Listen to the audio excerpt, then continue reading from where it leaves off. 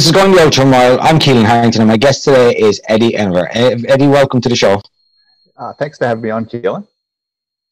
So for the people listening, why don't you introduce yourself and touch on the main areas of focus of your life story, because it is an incredible one in its own right. Yeah, okay. So my name's Eddie Enever. I'm from Perth, Western Australia.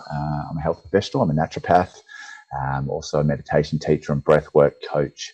And my niche, I suppose, within my naturopathic practice is around oncology care, so cancer care, and that sort of came out of my own journey with cancer. So in 2013, I got diagnosed. It was 10 days before Christmas, which was not pleasant. So I was diagnosed with testicular cancer. And so essentially that changed my life forever. That sent my trajectory from that point on down a 2 years of fighting for my life. I had 3 relapses in 2 years and became very, very close to checking out.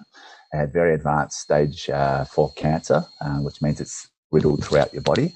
I was chemotherapy resistant, so the drugs weren't really working, which didn't make sense because testicular cancer is the most treatable cancer you can get. They have very high success rates with usually first treatment. So they have maybe a 94, 96% success rate with the first line treatment, it's called. Yet here I was 2 years later, 3 relapses. The drugs weren't working and they had no idea what to do. So, I had to make some really big changes to my life and the way that I also sort of interacted with my life. Had to go overseas and do some overseas treatments to get myself well, and that happened. I was very, very lucky. I had a successful outcome eventually, but it took a lot of hard work to get there.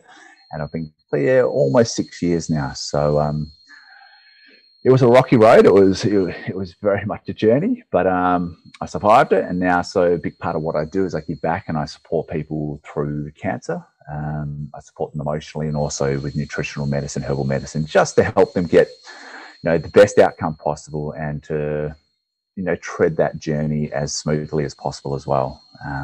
In short, that's sort of a very short version of where I've been and where I am now.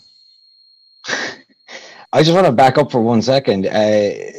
Apart from the fact that you went through that, had 3 relapses, and obviously it dramatically put the brakes on life and caused you to do a huge recalibration, but you said that you weren't responding to some of the treatments. Do you know why that was, and has that got something to do with the line of work you're in now?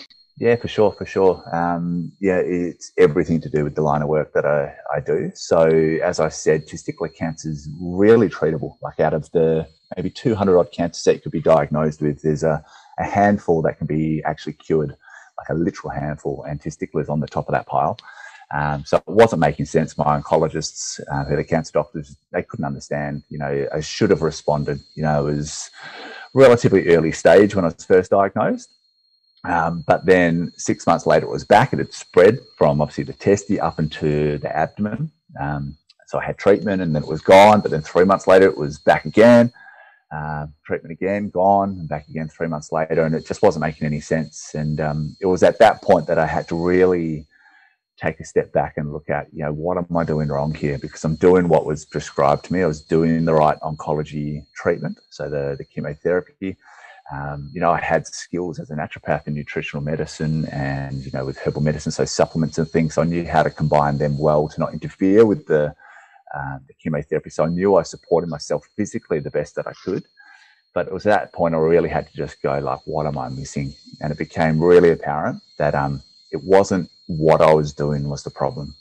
It was the way that I was doing it was the problem. So I was still under bucket load stress. So, big common theme in my life has been really high stress levels. And obviously the cancer journey is very stressful anyway. But my life at that point was, it was pretty out of whack. I had a large health center. So I had a big health center with 15 practitioners. So everything from chiropractors to psychologists to naturopath, massage therapists, you name it, we sort of had it. Had a yoga hall, cafe, a shop, and I was essentially a single operator trying to do it all myself. So managing everything, and business owners out there will understand when you're wearing all the different hats that you could have. Scrubbing toilets, mowing lawns, fixing guttering, renovating, to put cafes in, bookkeeping, marketing, plus trying to consult. I was doing a lot, and I was feeling really unfulfilled. It was that whole feeling like a a jack of all trade, master of none, and just feeling really unfulfilled in that. So everyone from the outside, I would have looked cute, you'd call as a cucumber, a very calm sort of position, but inside was a totally different kettle of fish. So, you know, inside was really turbulent, and that was the problem. You know, I was in my own way. You know, that chemistry of stress, which is what I talk about a lot with my patients in my courses and stuff that I do, was really potent within me. And, you know, it was creating a huge barrier to getting well. You know, I wasn't creating an environment within my life that was conducive to getting well. So trying to almost force my body to get well. And it's just like the environment needs to be, you know, conducive to the outcome if you want the outcome. And it just wasn't. So it was at that point that I had to really just go, oh, geez, sort of missing the point here. And so I had to make some really big changes, you know, change life very drastically. Wasn't the only thing, you know, I don't want to, you know, listeners to think that it was just get my stress levels down and I got well. That was a critical part, but I had to also then combine it with some other treatments when I traveled overseas. And it was that perfect synergy that came together that got me well. But I know inside of me, if I didn't change my stressful environment, I don't think I would have got well. I wouldn't be sitting here. You know, I was very close to checking out anyway. So, yeah, so that's really, you know, the big focus in my career now, and my sort of personal mission is to really educate people on the role of chronic persistent stress and how that influences our health, our happiness, and also our healing outcomes, because it's not really taken seriously. So, you know, I really enjoy, and it gives me a lot of purposeful meaning in my career to be able to help people understand this and give them some skill set to deal with it better. You know, the skills that I learned through the process. So yeah, to answer your question, it was stress that was really blocking me, I believe. Yeah. So by the sound of it, stress was the main focus. How much would you attribute towards diet in the lead up? Because what I gather is you were a naturopath at that point in time. I was, yes. Yeah, listen, my personal views and what I've learned. So now that I work with cancer patients, I've worked with, you know, hundreds, if not thousands of patients. Well, definitely thousands of patients, hundreds and hundreds of cancer patients. You know, I've seen people do some pretty drastic dietary changes, you know, and I was doing some pretty drastic stuff as well. But I've seen it not work, you know, because of something like stress was in the way. So, you know, a big thing that I always say is, you know, it's not always about trying to force your body to heal with changing diets and medicines and supplements. Sometimes the more important question is not what you put into the body, it's actually what you remove from the body or the roadblocks that are actually in the way. And so, you know, I did lots of really, really strict dietary regimes when I was unwell, and it wasn't enough. I'm not saying you don't do that. It's absolutely critical to change the chemistry that you're feeding yourself, you know, through your mouth, but also through your thoughts and, you know, the way you breathe, everything. But it's not the magic pill. Yeah, it's always like the body's an amazing system. And if you look at, like, I have an athletic background with sports and running and strongman. So nutrition is something that I have an idea about. Yeah. I thought I had a great idea about it 10 years ago, and then you learn more and you learn how much you don't know. So it's a constant upskill of things. But it does strike me as incredible how the norm of quote unquote healthy eating is really not healthy. And the body has an amazing ability to extract what it needs from this crap and still keep going. But eventually it's kind of like if you give a toddler a canvas and they're painting on it, and then you give it to an artist and you're like, hey, I want you to make something nice of it. You can only do so much to fix the damage that's there already. And like that, the body will only go so far until it gives you that wake-up call. Yeah. But what's interesting to me is you were obviously very health conscious because of being a naturopath. So that side of it wasn't there. Yeah. So it really boils down to the stress thing. And I guess I've got two questions that come to my mind. One, I heard this, I read this in studies years ago, and I'm really having to pull it out the back of my head now. It was something like there are two species of that don't have cancer. I think it's a pigeon and a type of whale. I could be open to correction on that, but essentially because it sounds pretty interesting though. Okay. What's that? Yeah, I haven't read that or heard that, but yeah, go on. Well, the link that I heard in the situation was, and this is when I did a lot of research on ketogenic diets. Okay. It was, with low carb, low sugar intake, essentially, and I'm summarizing a very long study down to a short point here with you, but that there was a direct link seen with the fact that in these species where there was no carbon sugar intake, they never suffered from cancer. With other research papers with dietary changes in people, there was a direct correlation and a link seen. I don't know much more about it beyond that. I'm just wondering, have you got anything you could add to that or shed some light on it for sure. for me? It's so easy, to when someone's diagnosed to go looking for magic pills, and whether that's in a diet or a practitioner or a supplement or a herb, from the Amazon or something like that. And I always say to people, it's a really unwise move to stick all your eggs into one basket. Diet plays an absolutely crucial role in human health, because at the end of the day, it's chemistry, and that chemistry enters the body and changes your chemistry, and so that can either help healing or hinder healing. And there's so many different theories on diet, dietary regimes and cancer, and how to support someone through that. And I don't think there's a one size fits all. No, there's certain cancers that you wouldn't do ketogenic for, like a breast cancer, because these ketones act like what are called xenoestrogens, which are foreign estrogens, which in some forms of breast cancer, they're fueled by the hormones, estrogen and progesterone. So you obviously don't want to take anything in the diet that then adds to that load, which is fueling the cancer. So for breast cancer, ketogenic sometimes isn't the best idea. And then you've got like super low protein diets that are like fasting mimicking diets, which I tend to do a lot with, which are very, very low protein, cycled on and off from super low protein to quite high protein, and how that influences the cancer. So then you've got, people that just go whole food, plant-based eating, like a vegan type diet. And people can get results on all the diets. There's beautiful books written, like there's one called Radical Remission by Dr. Kelly A. Turner. She's a PhD scientist who studies these people that have these phenomenal outcomes when they're really written off.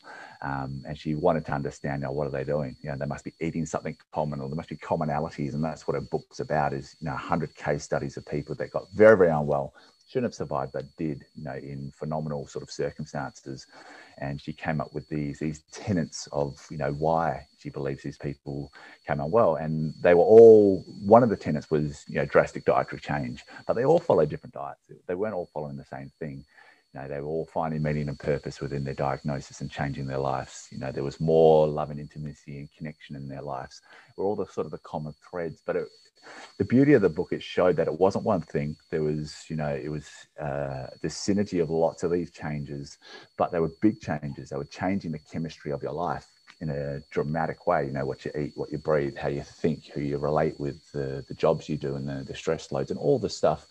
But it wasn't one diet. And so I've seen people get well on lots of different diets with cancers. So, it's a really, really hard question to answer, and it's a fascinating one because there's so many books on all of it, and everyone thinks that this is the way you're going to do it. And I think you've got to look at that person. I could have the most therapeutic diet, something like a super strict, let's say, methionine restricted diet, which is a special form of low protein diet. But if that person can't stick to it, like sustainably, then it's no good to them. And I think, you get someone, then you ease up on it and just go, let's just try a whole food plant-based diet or something like that. And they go, yeah, I can do that. And if they can believe in it, and they really believe in it, they pin their ears back and they go for it, even the placebo effect of just totally believing in what they're doing is super powerful. So many ways to skin a cat. And I don't think there's one dietary regime that suits. It's really got to look at from an individual to individual basis. Yeah, well, I guess like many things in life, say as a human being to function in the world, we have to make sure that we're mentally, physically, emotionally, financially, spiritually happy. And like what you said about putting your eggs into one basket, you don't, well, you can have a huge period of time where you focus on those one areas for a while, and then what you'll notice as the years go on is you'll then look at the other area and you'll expand. Maybe some people don't, and I wouldn't even say that's right or wrong. That's just some people are perhaps happy, but it's about finding that way to live in a broader context as a whole-rounded human being. And I would say, from listening to what you said, that the idea of treating whatever cancer you have or sicknesses or ailments, you really have to have that whole picture taken into account, and go, okay, what am I doing? What's my lifestyle like? Oh, I'm going to have this diet. That means pre-cooking my meals. And again, it's your choice to do whatever, but that, for someone, they might be like, I don't have time to do that, or rightly or wrongly, they're not going to do it. So you're trying to look at it from a different vantage point to get what's right for them across the line. So yeah, absolutely do. Yeah, that's it's so interesting. Yeah, it makes a lot of sense. Yeah, sorry. Not to put your eggs in one basket. Yeah, I was going to say, it is. It's the easy ways to think there's just one aspect of health, just focus on physical health or the aesthetics or whatever it might be. But like you say, you start off that, you're a teenager and you want the six-pack abs or the bikini body or whatever it is, and you go full on at the gym and you do that. And then I suppose with maturity, you realize that health maybe isn't just physical health, and, mental, emotional health can suffer even with the best bod. The strongest person, you may have seen this within your, I guarantee you've probably seen this in your career, the athlete, professional athlete, seeing people that look amazing, yet, emotionally, they can be a total mess. So, it expands, and to look at people from a holistic point is really, really important, because, these levels of health all interact. You affect one, you affect the other. But it's when you're in your prime, it doesn't, it may not be as obvious, but as the old body ages, it gets a little bit weaker. So that's why it's important to keep on top of your health. And there's nothing like a diagnosis of a chronic disease, whether that be cancer or autoimmune condition, that's a wake-up call and a knock at a door that gets people's lives together. Not everyone, but most people, it's the wake-up call sometimes that they need. Hey, they don't realise until they're unwell that they needed to get well. I've seen phenomenal turnarounds and people's lives change from getting unwell, and there's sort of like this hidden blessing in there sometimes if people are willing to look for it. You just said about the athletes and needing a wake-up call, and a conversation I had with somebody in the last few days. I kind of put forward the idea. Now, you can't tarnish everybody with the same brush, but I put forward the idea that most professional athletes, if you're really dedicated towards training, the weightlifting, martial arts, and there's a certain level where, this was a strongman I was talking to, and the thing that we ended up agreeing was that the reason why a lot of people start it is perhaps from something unhealthy, a coping mechanism and a pattern, and it goes very extreme. But the art of repetition and becoming disciplined and regimented, if you go do the inner work and ask the question, well, why did I start doing this? And now why do I continue to do it? It can cause us mental recalibration to go, okay, well, so I must have started from a bad place.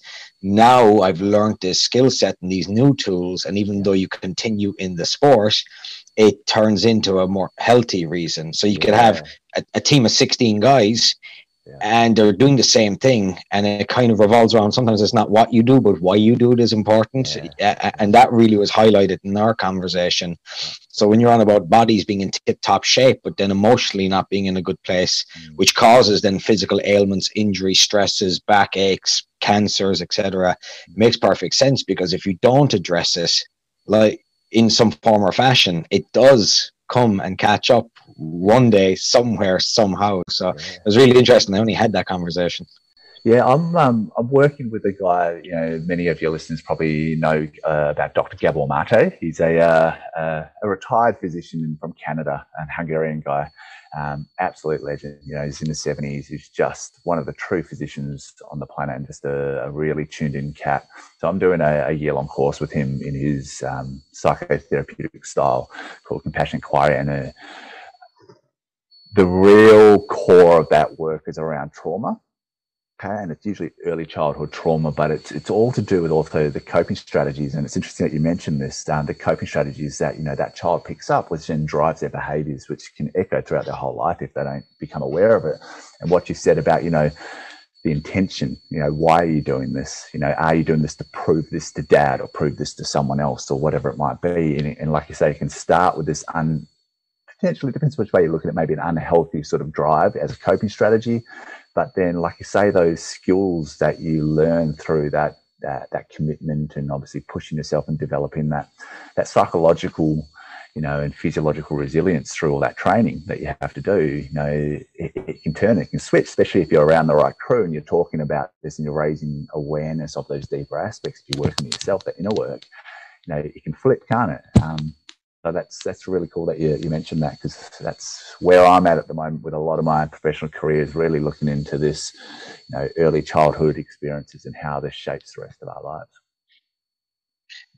Well, again, it's interesting that you mentioned that, because only last night I was having a really good conversation with some people that I don't want to say too much because they're fairly high profile, but basically what made me click with them and reach out and start the conversation was they took a stand for something that they really believed in with conviction. And I find that almost rare to see in this day and age, because people go so far out of their way to remain neutral, not to offend anybody. And whilst I understand that that comes from a good intention, perhaps in ideology, it's caused this thing where, I won't say you don't know where you stand with people, but when I see somebody stand for something, right or wrong, perhaps maybe goes out of the equation, but I see they've got conviction, and I respect that, because it takes a lot of courage to go against the dominant thinking of close family, friends, colleagues, to step out of that label and out of your comfort zone to exercise that. And we were having the conversation about moms and dads, and what we kind of boiled down to, and obviously a great deal about this in what you're doing, but it is the whole, the patterns repeat themselves, and then parents tend to also live perhaps vicariously through their children of the road not taken, and all those stresses and pressures and expectations that get put on them. And they don't even have time to figure out their why, because before they know it, they've gone from school to job to phase to, I don't know, marry 2.4 children, white picket fence, and they're an accountant. And you sit down, you're like, hey, when you were 7, what did you want to do? I wanted to be a fireman. Well, what happened? I don't know. And it's like, wow, it's like, that you have to stifle and betray and cripple a part of you to live a life that's not meant for you, when your answers are that far apart. No, and I don't mean to say you can't be happy and that you haven't learned things and adjusted. So to anybody listening now that's going, well, I'm an accountant and I wanted to be a fireman and I'm happy. I'm not offending people in that way. But it's just interesting, because I would say a lot of the time, and I don't know if you agree, and well, most people don't, but I would always put it down to accountability. I think a lot of parents mess up their kids, and as a result, accountability, leadership and discipline is lost. And when I say leadership, I kind of mean acting out by example. And as a result, that whole why gets completely lost. And I don't know if this was your experience or not, but when you said your sickness came around because of stress and having all that pressure on you, I know what that feels like, in the sense of, living this life under enormous stress. I call it my old life, my quiet life of desperation. And then there's this thing that happened for me. It was a different wake-up call. It wasn't like what you had with being diagnosed, but life changed. It ground to a halt, and I really had to assess where I was and why things were happening. And there's this thing when you just stop giving a shit, to put it mild, not about yourself, but just about, I don't know, the persona, or I have to keep doing this to, I don't know, keep the neighbor happy, or your mother or your father. When you just get to the stage where you're like, no, if I keep going down this road, I'm not going to be here, whether it's mental health, physical health. If you're just like, no, and you stop, you get that breath of fresh air, and you can finally take a look at things for what they are, rather than how someone else has wanted them to be for you. And that flick is, for me, was an important one to learn, because I've ended up in situations that I would consider on the face probably more high pressured, but I sleep sound at night because I'm not attached to the outcome or someone else's expectancy. Does that make sense to you? What do you think about that? Yeah, listen, it's really, really good point, and it's a great segue into something that came into me when you were saying that. Is, we're all under stress. We all have stress. It's a stressful world, particularly at the moment. And if if stress equaled cancer or stress equaled disease, then everyone would be crook, and they're not.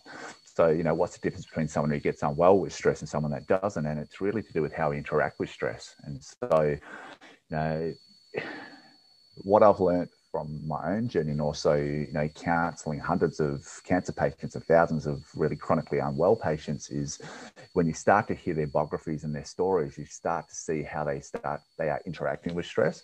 And the common theme is it's the way that they are not expressing their stress. So how are they dealing with that chemistry of stress that builds up? So all those stress hormones like cortisol, adrenaline, and all these inflammatory cytokines, chemicals that flare the body up, you know, are they expending them through, you know, exercise, through art, through talking, through expression, breathing techniques, breath work, whatever it is? You know, they've got a healthy expression, journaling, you know, outside of their body. They get the stress out. Whereas the people that tend to get unwell, the beautiful people, the sensitive people, but that's the problem, is that they don't want to hurt people's feelings. And this is a coping strategy, which goes back to the multi-generational nature of trauma and stress, which you talked about at the start there. And they've learned from an early age to zip it and to internalize their stress. And this is what I did. And this is what so many, I reckon, out of the people that I see, the really, really unwell people, it's probably about 80%, 85%, something like that. They all have this coping strategy of internalization. So the face says, happy, happy, joy, joy. Inside says, shitty, shitty, bang, bang. Like it's just a boiling pot inside of them, yet they look fine. And, you know, this is, you know, usually once I counsel them and we really dive into their biography, it's a learned behavior. You know, we learn stress from our parents, and depending on the environments we were raised in, it may not have been safe to express our emotions because we had an alcoholic father or a rager or something. You know, there wasn't someone there to be able to hold our emotions for whatever reason. You know, they may have been alcoholic because they too were dealing with their pain. This is the multi-generational nature of trauma and stress, but they weren't there able to hold that child, you know, with their emotions and what was going on within that family dynamic. So they learned to bury it, and that becomes a lifeline strategy until you become aware of it, and then you can start to change it. But many people, you know, are unaware of it, so they continue to do that and just keep swallowing down, and this is how it starts to impact us. You know, this stress is a really powerful chemistry, and it doesn't take much to muck your hormones up, to suppress your immune system, to cause havoc within the body. And if it's done enough over a longer period of time, and let's say then you don't look after your diet, so you're not getting that nutrition, which is almost like offsetting that stress, and then it bites you in the bum. Because stress affects us directly in the body, but it indirectly affects us by, you know, affecting our mind, our mental, emotional health. And the mind is what chooses what to put on the plate, or how much to rest, or how much to socially interact. All these decisions, the mind makes that, and stress affects that. So, you know, it's a big deal. And that's what I'm really passionate about, you know, raising awareness of it and giving people techniques and, you know, skill sets to be able to deal with it better. But that seems to be the kicker, is how we actually interact with stress, as opposed to stress equals unwell. What I find really interesting on that one is you said, yeah, how to interact with it. I don't think people give the time to let the things come up. So you go back to generational patterns. I've seen that from a mile away. I've experienced it myself, as well as I see it in other people. Yep. And I've seen the whole system play out, where superficial happiness, externalize it outside of oneself, buy that car, buy that house, do this, distract. And that loops its own little stress pattern, because now you got to make enough money to pay the bills, to clear a day off, so you can have the weekend off, to take the pressure off the other 5 days of a life you don't like living, and so on and so forth. And when you get to that stage where you do ask that question, why am I doing this? It brings to the forefront an almost shocking reality. And I don't think some people are equipped to handle this, especially if it starts back at trauma and childhood, like what you touched on, because you learn tools and techniques as that child to survive through that, whatever it is. You know, it could be abuse, it could be the alcoholic father, and those same tools and techniques, when you turn 25, you know, what you need is laser precision cutting machines to get to the next level, and what you have is a hammer and a chisel, and you're a knuckle dragging Neanderthal, you know, because those same tools and techniques aren't the ones that are going to get you from where you are to where you need to be, you know. But that realization, it's shocking. Like that is something that happened with me, you know. It was just you know, fuck, what am I doing? And when you're confronted with that reality, that can be very hard. And I think you have to betray yourself. I don't think there's a person listening, if they've resonated with any part of this conversation, there isn't a person listening that doesn't know that voice has come up and they know they need to go to a rock pile in the corner and start from ground zero. And that is the scary, scary part, because you're like, oh no. So what kind of one bit of advice could you give somebody to combat that realization moment? You obviously had it. How did you get over it? Yeah, it's a huge one. You know, you realize that you're not who you thought you were. You know, these coping strategies, these layers that are on top of that essential true nature of, you know, who you truly are. You know, it's scary to touch on that and to realize, hang on, I'm not this, I'm not these coping strategies, I'm not the job, I'm not the suit, I'm not the whatever, you know, the naturopath, you know, the athlete. Who am I? You know, that's scary. So, you know, my advice is, you know, you need support to do that, you know, connection and community. So finding the right people that can help guide you on that journey back to self, you know, which is an inner journey, you know, which is spending time with yourself and maybe learning skill sets like breathing work or meditation work, or spending time with people, or even like professional help, you know, psychologists, counselors, you know, all different sorts of therapists that can help you to unpack this and realize who you've become. And that's really scary. That's one way to look at it. But another way to look at it is just really freaking exciting too. Just like, wow, who am I? Or who can I be? What can I create? That's the flip side of that. My advice is seek help. It's not what happens to you, it's what you interpret happens to you on the side of, you know, instead of looking at it as scary, like you said, it's like, well, who can I be? It's like opportunity, and it is down to how you decide to perceive it, half glass, or, you know, is the glass half empty or half full? And can you just explain, if you can, because it's something in the back of my head, with the likes of some of the breath work, and you're on about expelling the stress from your body. So, because there's some people and they hear breath work, breathing, and if you're anything like I was 10 years ago, you'd go, yeah, hippie ass stuff, whatever, blah, blah, blah, blah, you know, the whole kind of thing. Whereas obviously I've come to learn a little bit more and broaden my horizons. Yeah. So, you know, in terms of the stress hormones that build up and how you expel them, you know, I know things like, you know, practicing lion's breath, and you feel the saliva build up and you're expelling that. And can you get into that just a little bit for context for people? Yeah, for sure. You know, and a lot of people, they say, you know, well, I breathe, you know, it's just breathing. Like, yeah, but it's not breathing. You know, there's ways to breathe properly, and there's ways to have really dysfunctional breathing patterns. And most people do, because we're in some level of this chronic persistent stress. The breath changes. You know, our breath is changing. And the beautiful thing about our breathing apparatus is that it's under usually unconscious control. So the autonomic nervous system, which is like the automatic nervous system, is driving it for us. But we can actually take charge of it if we want to. You know, it's a very unique system within the body. We can't do that with our hormones. We can't do that with our immune system, really. You know, but this one we can. We can go, hang on, I want to drive the bus, thank you. And we can change our breathing patterns. And so there's different styles of breath work. There's lots out there. And, you know, everyone's heard of, you know, Wim Hof, and, you know, you got Patrick McEwen out there doing his thing as well. You know, there's Dan Brulé with his, and there's many different styles. And essentially, you've got some styles which stimulate the body and build the body up, and it puts your body into a low-level stress response, something like the Wim Hof breathing technique.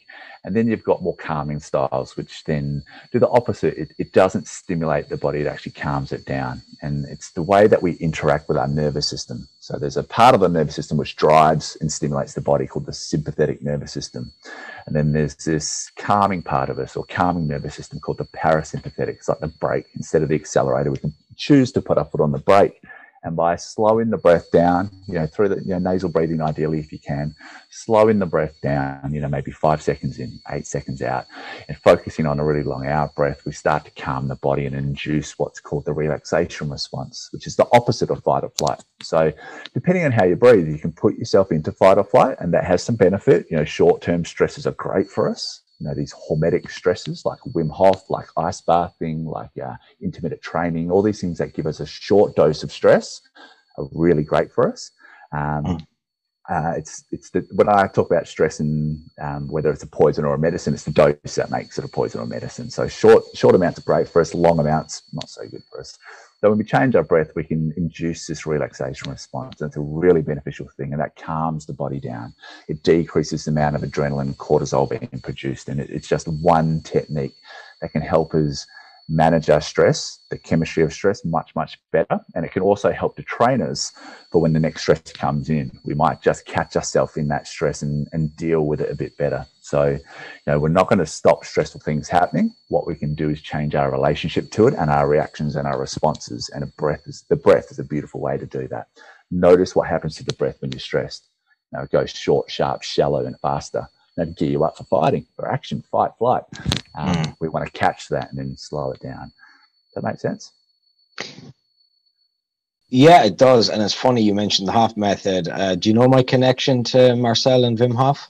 I don't, but I know Marcel as well. So we have common friend. Okay, there. Yeah. So I connected with Marcel, Wim's brother. So Marcel and Wim, are the originators of the Hof method and so on and so forth. And then Wim obviously brought the notoriety to it. Yes. So I met Marcel, I suppose it's a year ago now, in Australia, in Perth, actually. Yeah.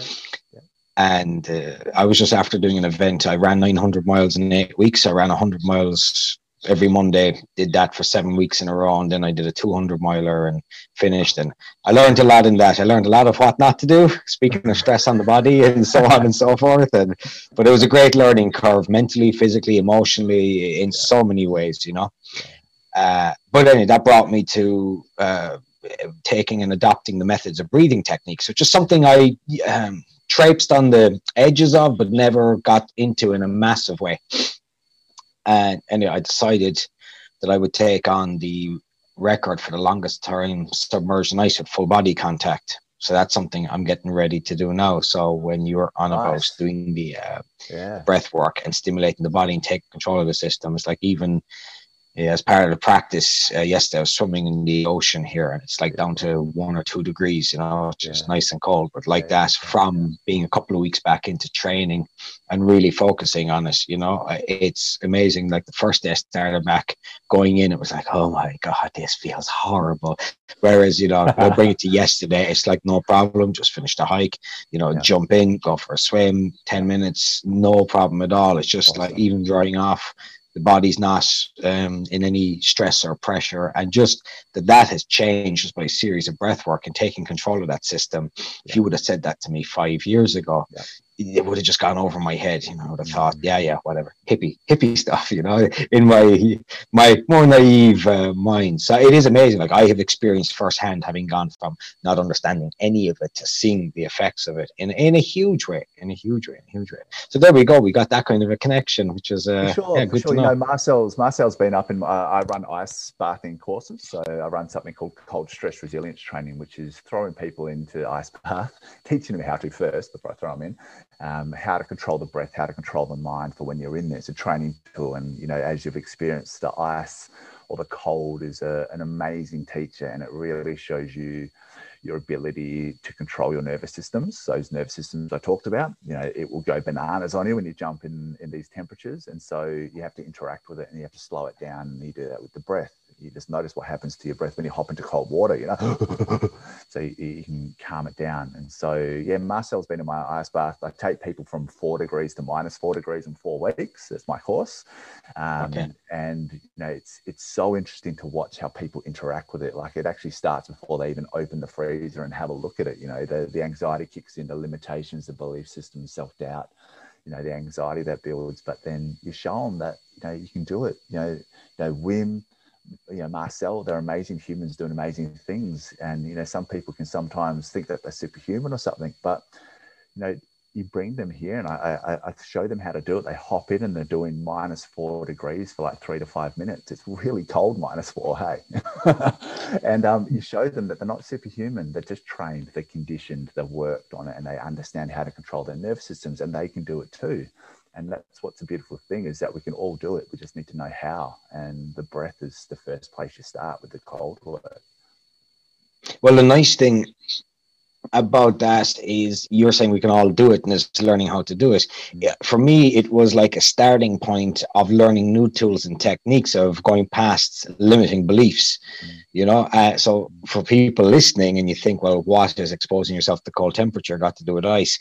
It's not about that, you know. For me, and this is my interpretation of it, whether it's trying to best myself in a lifting record, or doing an ultra run, or now this is the next challenge, and because I hate the cold, that's why I'm doing it. You know, is if you said, "Hey, get practice to do some powerlifting record," I'd actually be like, "Yeah, cool," because I like that. And for me, it's not the same thing. But when you see people go past that limiting belief for the first time, you know, that they can go in and they're delighted and they're happy with themselves. That for me, I'm like, I remember experiencing it for the first time and then watching it be passed on. You like, you see that penny drop and you see that person, you see that label that has been put on them get lifted, and you see them kind of go, yes, and now there's something else that I can do. And that has an incremental improvement, not just from there, but it goes and you put your life in order in many, many ways. And it's one of those things that's hard to explain if you've never experienced it. And if you're somebody listening now and you're like, what the fuck are those two crazy guys talking about? You know, it's like, go and do it. I can't describe it, you know, but it's an empowering feeling. And so it's great that you're doing all of that. You're giving that opportunity to loads of people. Yeah, well, people come, you know, and, you know, because the ice is hot at the moment, you know, excuse the pun, you know, everyone's doing it, you know, they're doing ice bath all over the place. And, you know, they come in and they think it's about the ice. And I tell them in the first session, because we do 4 weeks in a row, and, you know, we sit together for like a couple of hours and we talk about you know, about what's going on in the body, and, you know, really unpack it and look at all aspects of it. And I say to them, you know, this has nothing to do with the cold. If you think you're here for the ice, you know, that's, yes, it's going to be cold. Yes, there's ice in the tubs, but it's nothing to do with the ice. It's to do with how you can control your nervous systems, which is a direct reflection of your life. You know, how you're dealing. You know, if you can't deal with the stress of the cold, you're probably not dealing as well as you could with the stresses of life. And so if your anxiety kicks in and you can't even let yourself hop in that tub, you're holding yourself back. Where else are you doing in your life? You know, and so this is what I love. And, you know, people come and they're all shapes and sizes. I've had 70-year-olds in the tub, you know, in -4, 7-year-olds. You know, I've had, you know, mum do it, and to realize how strong they actually are. You know, and that's what I love about doing that. This course, running people through it, is that you get to see that. You get to see those labels get ripped off and just go, hey, I'm doing, you know, -4 degrees. There's not that many people around the world doing, you know, consistently -4 minuses. You know, everyone's, you know, their ice bath typically runs somewhere, you know, maybe 2 to 10 degrees. -4, it's just like you're a rock star, and I love it. Question: what would you put forward as a starting point that someone could adopt to start making these bigger changes? You know, so for somebody that just wants to get started at changing their current reality and bring them to this, well, maybe they don't even know what their desired one is, but what would be something fundamental you could say, start here? Yeah. Really good question. The big one is, why do you want to do it? You know, before you do anything, before you start breathing, before you start, you know, changing your diet or anything, like, why are you doing it? Why do you want to change? You know, find your why. You know, whether that's because you've had, you know, a diagnosis of cancer is a really big why to change your life. You know, but, you know, if you haven't got that, you know, what is your why? You know, a lot of people struggle to be able to put themselves first. You know, to prioritize themselves and their health. You know, and human behavior dictates, you know, how much do you value yourself? The things you value most in life, you spend your time, your effort, your money on. So how much do you actually value yourself or your health? So really understanding why you want to do it, and, you know, getting to that point where you're doing it for the right intention. You know, not doing it because the doctor said so, or your husband or your wife said that, hey, you need to lose some weight, honey, or whatever it is. It's doing it for the right reasons. And then, you know, I usually start people, you know, with the basics. You know, how you're eating. You know, you can make some really minor changes, and it can have a dramatic impact on your diet. You know, how you're breathing. You know, you're going to breathe anyway. You may as well breathe better, so you can change that really easily. You know, how you're sleeping. You know, we all sleep every single night for, you know, 8 to 10 hours, whatever it is that we sleep. Are we actually sleeping well? You know, are we moving well? So are we keeping this body that likes to move? Are we actually giving it that opportunity, or are we living these sedentary lives? And then my other big pillar of health is how we stress, the stuff that we've just been talked about. Do we have some stress skills? But you know, the biggest thing is why you're doing it. You got to have the intention right. The intent, if the why's there, the how's easy. That old chestnut. Yeah, wasn't it Nietzsche who said, if you can figure out your why, your how will unfold itself along the way? Yeah, I can't remember. Yeah, I don't know the origin of it, but it's a good one. Yeah, but that's that's the important thing. So figure out your why, and any particular habit you'd say start off on incorporating to help through that process of figuring out why. Into figuring out why, I think it's, you know, to be able to ask that question, we need to create space for that question to be asked, you know, and then we leave these really busy lives where we're, you know, getting up or having that quick shower and brushing our teeth and running out the door with with breakfast to drive in. Now, if we don't have space in our lives, then we can't contemplate this stuff. So we have to, you know, create some space. You know, that environment that I learned the hard way. I had to create an environment that was conducive to getting well. So if you want to get healthier, is the environment conducive to it? And the first step is maybe create a bit of space within your life to actually be able to then develop a self-care routine, and even just to start asking these questions. You know, why do I want to do this, and what's my next step? And that might just be just to, you know, set a time on your phone and start breathing slower and deeper for 10 minutes a day. That might be your start. You know, that snowballing effect, to start with little baby steps, and then, you know, it's like a snowball. It will start small and it will slowly grow and gain momentum of itself. And then you start feeling better, so you put more effort in. I think the worst thing you can do is go like a bull at a gate and just make all these changes all at once. Just focus on one thing. If that's just breathing better, so slow it down, start breathing through the nose. You know, that's what it's designed for. Breathe slower, breathe less, you know, breathe gentler. Into the diaphragm, so your belly breathing, and train yourself to do that. That's a great first start, you know, and it's free, which is awesome. So start with figuring out your why. Take some breaths, create some space, let something new come in. Everybody, it's Eddie Enever. He's naturopath, 3-time survivor of cancer, all around excellent human being. And be sure to check him out in the link in the description of this podcast. Eddie, thank you so much for coming on and sharing your story. Absolutely loved it. Thank you for the opportunity, Keelan.